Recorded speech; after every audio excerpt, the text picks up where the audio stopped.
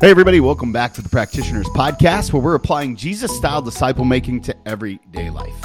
This episode and all of our episodes are powered by Navigators Church Ministries, which helps churches make disciples who can make disciples. For more information or to get connected, go to navigatorschurchministries.org.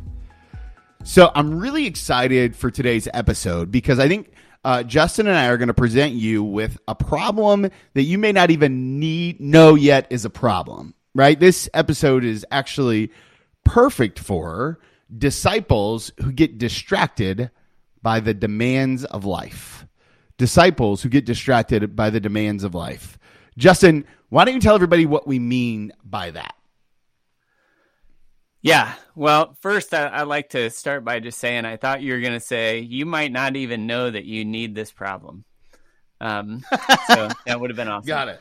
But so the problem we're talking about today is the problem of getting distracted by everyday life so that our priorities move off of the priorities of Jesus and the priorities that God has for us in Jesus. And specifically what we're talking about is a problem of reaching the lost, of moving the gospel forward into the lives of those who don't yet know Jesus, into the lives of those who, are somewhere in their spiritual journey, but mostly are somewhere where they have no awareness of Jesus or no interest in him. Yeah, I think one of the things that happens to a lot of us, especially as we get into disciple making on a regular basis, is we become more and more insulated with Christians in our life. And this is specifically a really big problem, I can say from my own experience, for church leaders. Because as a church leader, what ends up happening is we surround ourselves with our congregation who we love and support. Right? As a pastor, I got my flock. And then I'm doing the programs, and then I'm doing the disciple making, which of course is different than a program. But all of those things lead to a whole bunch of people that I'm surrounding myself with that are already believers. And yet when I read the scriptures and I look at Jesus leaving the 99 to go get the one, what's really clear to me is that Jesus set his sights on the outcast, the unknown, the people who are on the margins of life, right? Those who did not yet know him. And Justin, I just really wonder, what does it look like to create a hunger inside of me, inside of all of us, where we're thinking about the lost as much as, or maybe even more, than we're thinking about those who already know him? Yeah, I think that's where we want to get to, right? And I think one of the things I read probably 20 years ago that was really impactful for me, that described kind of a scenario that really painted it clearly. I mean, painted reality really clearly of what this life is like, what it's about, how we're reacting to it. And I want to tell you a bit of that story. It's just a bit too long for us to read, but it's not that long. Wait, just a second. Before we go any further, yeah. Justin sent me this. I just need everyone to hear this out loud. Justin sent me this article, and it's a really good article. I think you guys are really going to like it. But he said, hey, short article, and I got it. And I was like, Justin, this isn't a short article. This is a really well-written essay. And so he and I affectionately disagree on what the definition of short is. Yeah, it wasn't, to be fair, it wasn't as short as I remembered it. But it's also not super long. So if you're it's going to be linked in the show notes. I recommend you read it. It'll take 10 minutes, something like that, depending on how fast you read. So, okay, here's what it is. The article is called "Who Cares?" and it was written by a guy named General William Booth. And if you're familiar with the Salvation Army, normally around Christmas time, they're out in front of stores ringing their bell to get donations. He was the one that founded the Salvation Army. Yeah, it's really interesting. If you ever want to look at a guy whose life really points back to seeking the lost, I would tell you to look at Booth. They say that after he died, 150,000 people filed by his casket, including Queen Mary. They called him the prophet to the poor. So his writing on this is one of those things that is considered really foundational to his understanding of why he did what he did. Yeah. So this article, again, I'm just going to describe kind of the situation in which he writes about. He describes a vision that he had while praying. And the vision is essentially this. He sees an ocean of people floating and plunging, shouting and shrieking, coming up from the waves and then being plunged down into them. Some are shrieking, but they're all trying to figure it out, right? And the ocean is really angry and stirred up, kind of like a storm. There's clouds overhead, there's thunder, and there's a few people who are safe on a platform or a rock, right, that's jutting out from the ocean. Okay, so this is kind of the opening scene of the article. Okay, so from there, he says that he sees these people drowning, and yet there's other people who are at safety. And what really puzzled him was, even though that all the people who are around this ocean, even the ones who are safe on the rock or the platform there, they had all been there at one time. So some, the ones who were safe, had been in the ocean, had been drowning. Now they're safe. And what really surprised him is that there were some people that were safe that seemed to not care at all about the people who are still in the ocean and drowning. And not only do they not care, they're like doing other things. They're like having business meetings. Some are like doing hobbies, playing different sports or whatever. I mean, they're just distracted by lots of other things. While meanwhile, all these people are in the ocean screaming for help, plunging down. Some are plunging down, come up and gasping for air. Others are just plunging down and don't come back up.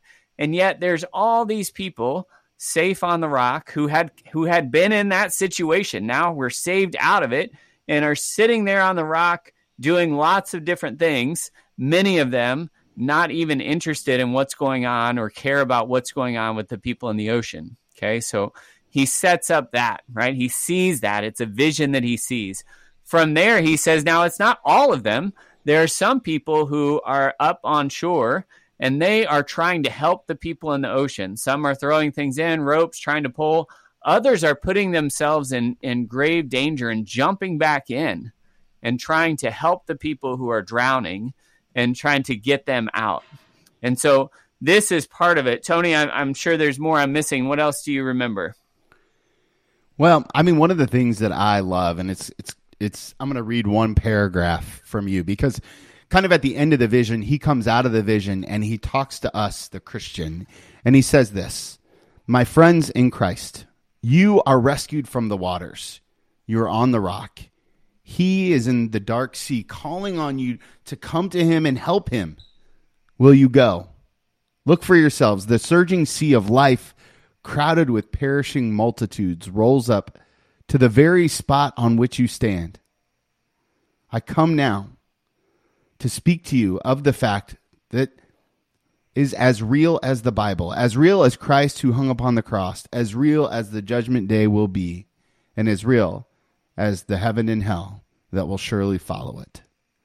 I mean, I just love that language, and I love the conviction that he paints in this picture, that there are some of us who understand the depth of this black sea, what he calls real life, and now you and I, we have the chance to respond, and we're faced with the question, will we respond?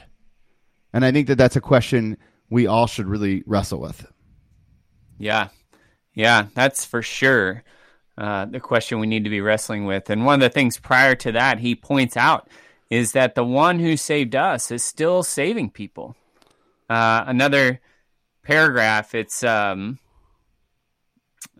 like this: "So these people used to meet and get up as high on the rock as they could, and looking toward the mainland where they thought the great being or God was, they would cry out, 'Come to us, come help us.' And all the while, he was down among the poor and struggling, the drowning who were in the angry deep water, and with his arms around them, trying to drag them out, and looking up so longingly towards us, but all in vain, to those on the rock, crying to them with his voice, all hoarse, from calling, 'Come to me, come and help me.'" So the picture there is Jesus down there calling up for people to come help, and those people are calling to Jesus to come and help but they're already safe from all that. And what they're asking for help for is like just help with things that are of much less significance, right? So Tony, what you just said, right, was this idea that we need to get to that place where we are ready, right? We're ready to help. We're ready to move forward.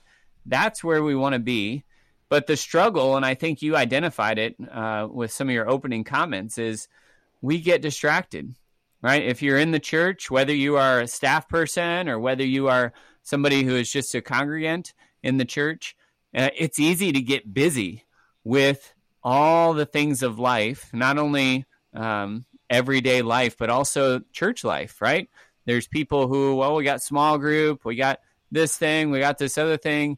And before we know it, what happens is we're surrounded by people who only know Jesus, no non-Christians, or our relationships with non-Christians are at a depth that we're not effectively able to communicate the gospel without causing some strain in the relationship. We haven't deepened it to the place where we can share. Yeah, and I think what some of us forget, right, is there's a cost for everything we do. There's a cost for being in the church, and there's a cost for serving outside of the church. So here's a great example. I serve on a number of community boards here in Centerville. I love Centerville. I feel called to reach the lost in Centerville. It's part of my identity. And there's a cost to that. So if I want to serve the lost, I have to be where there are non-Christians, right? And that's part of what I have to do in order to reach those folks. So for me, the cost of evangelism, the cost of living out that part of my identity in Christ, because evangelism isn't a ministry of the church, it's an identity of the Christian, right? Like that part of who we are, it costs me time. And so I can't build relational trust. I can't love my neighbor well if I'm not willing to give them time, right? One of the things that we talk a lot about in our church is this idea about praying for those who don't yet know Christ, loving them well, and then building relational trust, and kind of this process of what it means to share the gospel in an intentional way. But, we're intentional about the ways that we serve the church. If you've been in the church for any length of time, you've probably served any number of boards. But are we intentional about the way that we serve those who don't yet know Christ? As Booth would say, are we intentional about the ways that we go back into the dark sea? Yeah. And, if I'm going to be real honest, I think this is, it's hard, right? I mean, we're not just here talking about how it's hard, like we live it, right? It's hard for us. It's hard in our life because of all that we have, right? And our lives aren't particularly unique. I mean, we have a full life as well as those of you who are listening. It takes some intentionality to be around the lost. And especially, so those of you who are introverts listening, like when you're tired, when you already have a full life, the thought of, well, let me go get some more time with some more people, or let me go cultivate relationships with people who are less like me, or who I don't know as well. That sounds like one of the last things we want to do. But yet it's what we have to stretch ourselves into. I was challenged a few years ago. Somebody asked me, said, Justin, if there were only people like you in the world, would the world be reached for Jesus? Right? So if people lived like me, and is my lifestyle bringing people to faith and shepherding them and helping them grow to become disciple makers, is that happening to the degree that if it was multiplied out millions or billions of times, would the world be reached? I mean, that's a tough question for anyone, right? And so if I'm going to be real honest about where I'm at with this right now, where I'm at is my heart is there. What I am seeing in terms of rate of people coming to know Jesus in my personal relationships, it's not at the rate I want to see it. Now, am I sharing? Yes. Am I in relationships with non-Christians? Yes. But if there's movement in some of those relationships, it's really hard for me to perceive. It looks like there's not.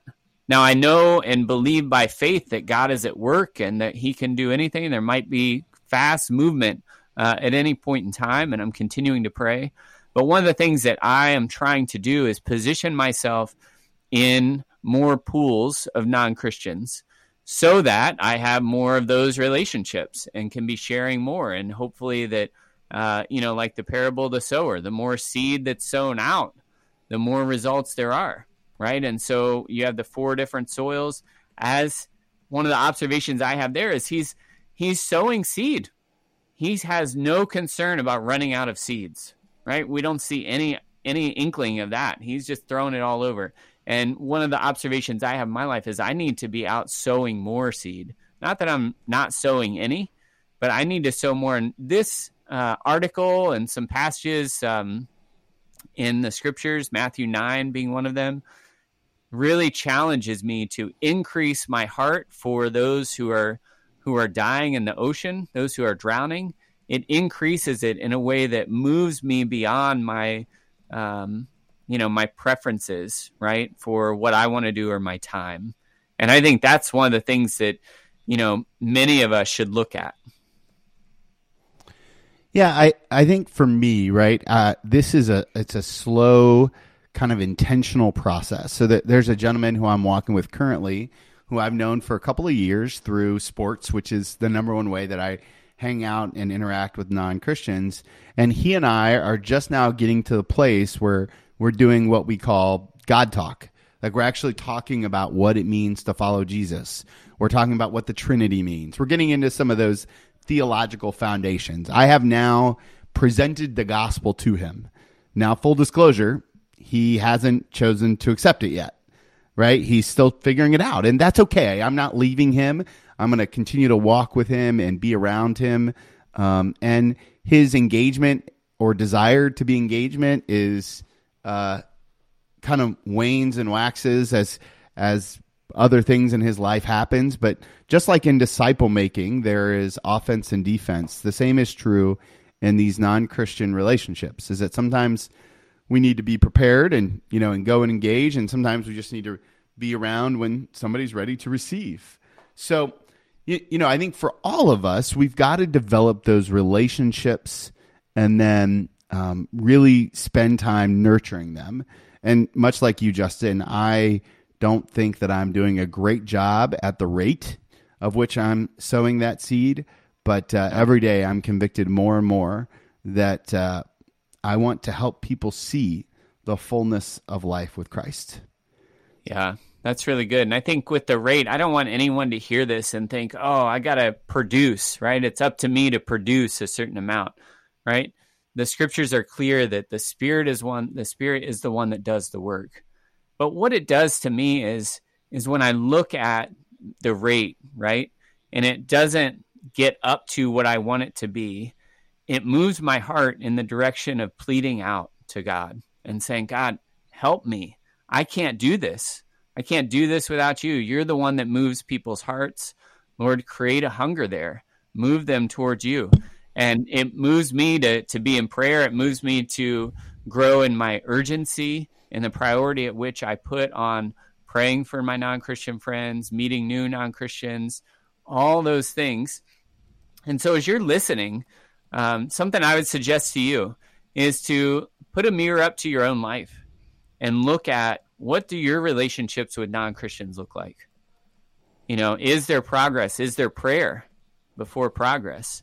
Are you sharing your life with them before you're trying to share the gospel with them? Right? How is that looking? And sometimes you share the gospel before your life, but generally in this culture, sharing your life first opens doors for the gospel. Another question that Tony and I like to ask is, when's the last time a non-Christian invited you to do something socially? Right? So that's one we can't manipulate, right? So I can say, well, I've done something, but if there's a real friendship and connection, then our non-Christian friends are going to be inviting us to do things as well. So I'd really encourage you, and I know we're nearing time to wrap up, but click on this article at the bottom of the show notes here and read it and interact with God over it. Pray over it. Ask God to speak to you about, what do you need to hear from him around evangelism in your life and sharing with non-Christians? Friends, we're so thankful for the time today to dive into this important topic, and we pray that it's convicting to you as it is to us and spurs us on to love one another in good deeds. So, takeaway, don't lose sight of the people that Jesus had his sights set on. Don't lose sight of the people that Jesus had his sights set on. Action step, identify some of your non-Christian friends and begin to pray for which relationship can go deeper. And read the article. I promise you won't regret it. As always, we're so thankful that you continue to walk with us as we try to put out these tool-based episodes and these thought episodes on what it means to make disciples who can make disciples. Do us a favor, hit that subscribe button wherever you listen to podcasts, leave a rating or review on iTunes, and the highest compliment you can give us, share this episode with a friend. Maybe somebody who can hold you accountable to non-Christian relationships. We'll see you guys real soon.